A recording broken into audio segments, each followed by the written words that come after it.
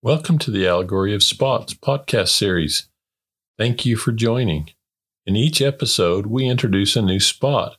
We talk about how spots hinder our progression mentally, emotionally, spiritually, and physically, and how to overcome any spot that may be holding you back.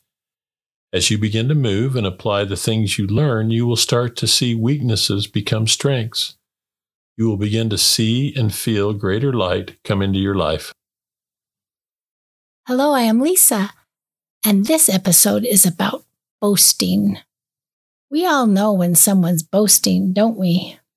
Did you know that there are approximately 100 scriptures that reference boasting in the Bible? Remember, I told you there are a lot of scriptural references, and the first one we're going to go to is in the New Testament, in James chapter 4, verse 16.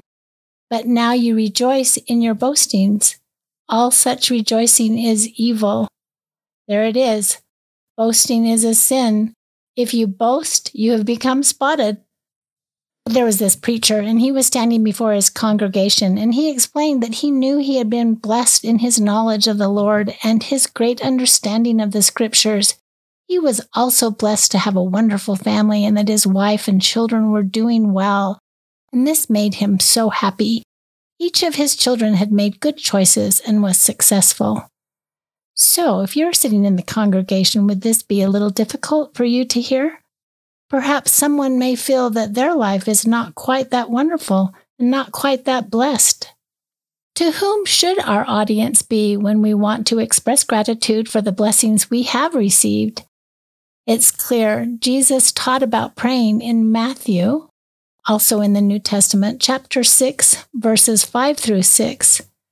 And when thou prayest, thou shalt not be as the hypocrites are, for they love to pray standing in the synagogues and in the corners of the streets, that they may be seen of men.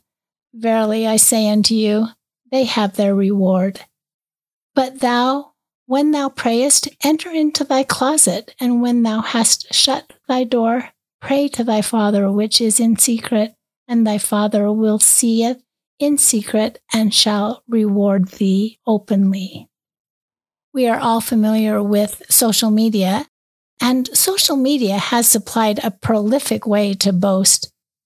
There are articles and books that address the impact of boasting on social media and its destructive results.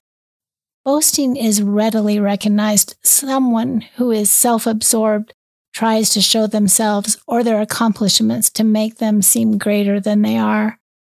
Boasting shows pride. It glorifies oneself. Now we're going to go to the Old Testament, Jeremiah chapter 9, verses 23 through 24. Thus saith the Lord, let not the wise man glory in his wisdom, neither let the mighty man glory in his might. Let not the rich man glory in his riches, but let him that glory in this, that he understandeth and knoweth me, that I am the Lord which exercise loving kindness, judgment, and righteousness in the earth. For in these things I delight, saith the Lord. Yes, the glory is in understanding and knowing that Jesus Christ lives and exercises loving kindness, judgment, and righteousness. We're going to go to the New Testament, and these important verses from John chapter 17, verses 1 through 5. These words spake Jesus, and lifted up his eyes to heaven, and said, Father, the hour is come, glorify thy Son, that thy Son also may glorify thee. And thou hast given him power over all flesh, that he should give eternal life to as many as thou hast given him. And this is life eternal, that they might know thee, the only true God, and Jesus Christ, whom thou hast sent. I have glorified thee on the earth. I have finished the work which thou gavest me to do. And now, O Father, glorify thou me with thine own self, with the glory which I had with thee before the world was. All glory to the Father and his only begotten Son. So, what is the opposite of boasting? Surely, it is to humble ourselves and show humility it is to consider others ahead of oneself. C.S. Lewis said, quote, "Humility is not thinking less of yourself, it's thinking of yourself less." Close quote. Christ lived, and we know this because we have his words. We know how he spoke. We know how he treated people. He was humble, and he showed humility.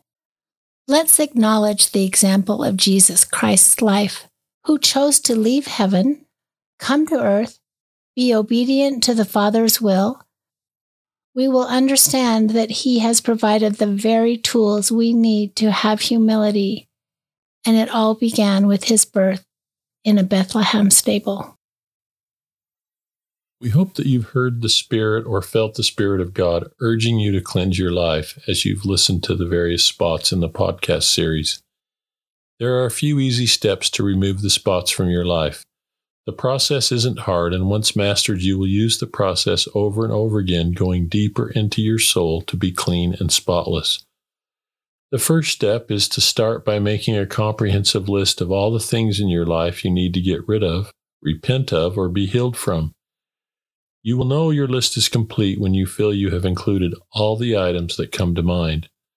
The next or second step is to take an inventory of what you're feeding your spirit, because what you feed your spirit is what feeds your flesh. Your body will follow your spirit, so feed your spirit what you want to become. Third, you've identified the spots. Now let's get rid of them or cast them off. Here's how you do that. Present your list to God through prayer. Ask him for help. As you pray, ask God to remove your spots, to literally take them from you. Remember, it gets easier. You may have heard this teaching by David O. McKay in one of the previous episodes. Your weakest point will be the point at which Satan tries to tempt you and will try to win you. And if you've made it weak before you have undertaken to serve the Lord, he will add to that weakness. Resist him and you will gain in strength. He will tempt you in another point. Resist him and he becomes weaker and you become stronger. Ask God to remove and offload all your burdens, stresses, and concerns. Stop trying to carry them alone. They weren't meant for you to carry. It'll only bring you continued suffering, poor health, and distress to carry them. The last or fourth step. Once you've finished steps 1 to 3, start the process again. Only this time, you're going to travel a little deeper into your soul, searching out even the smallest of spots you might have overlooked or not even recognized. Ask God to reveal them. He has a way of bringing them to the surface so that you'll see them. This is truly a personal experience with you and God as he helps you in the cleansing process. And finally, continue these steps until you've completely cleansed yourself of any and all spots. Then move forward by using the atonement of Jesus Christ each and every day to keep yourself unspotted.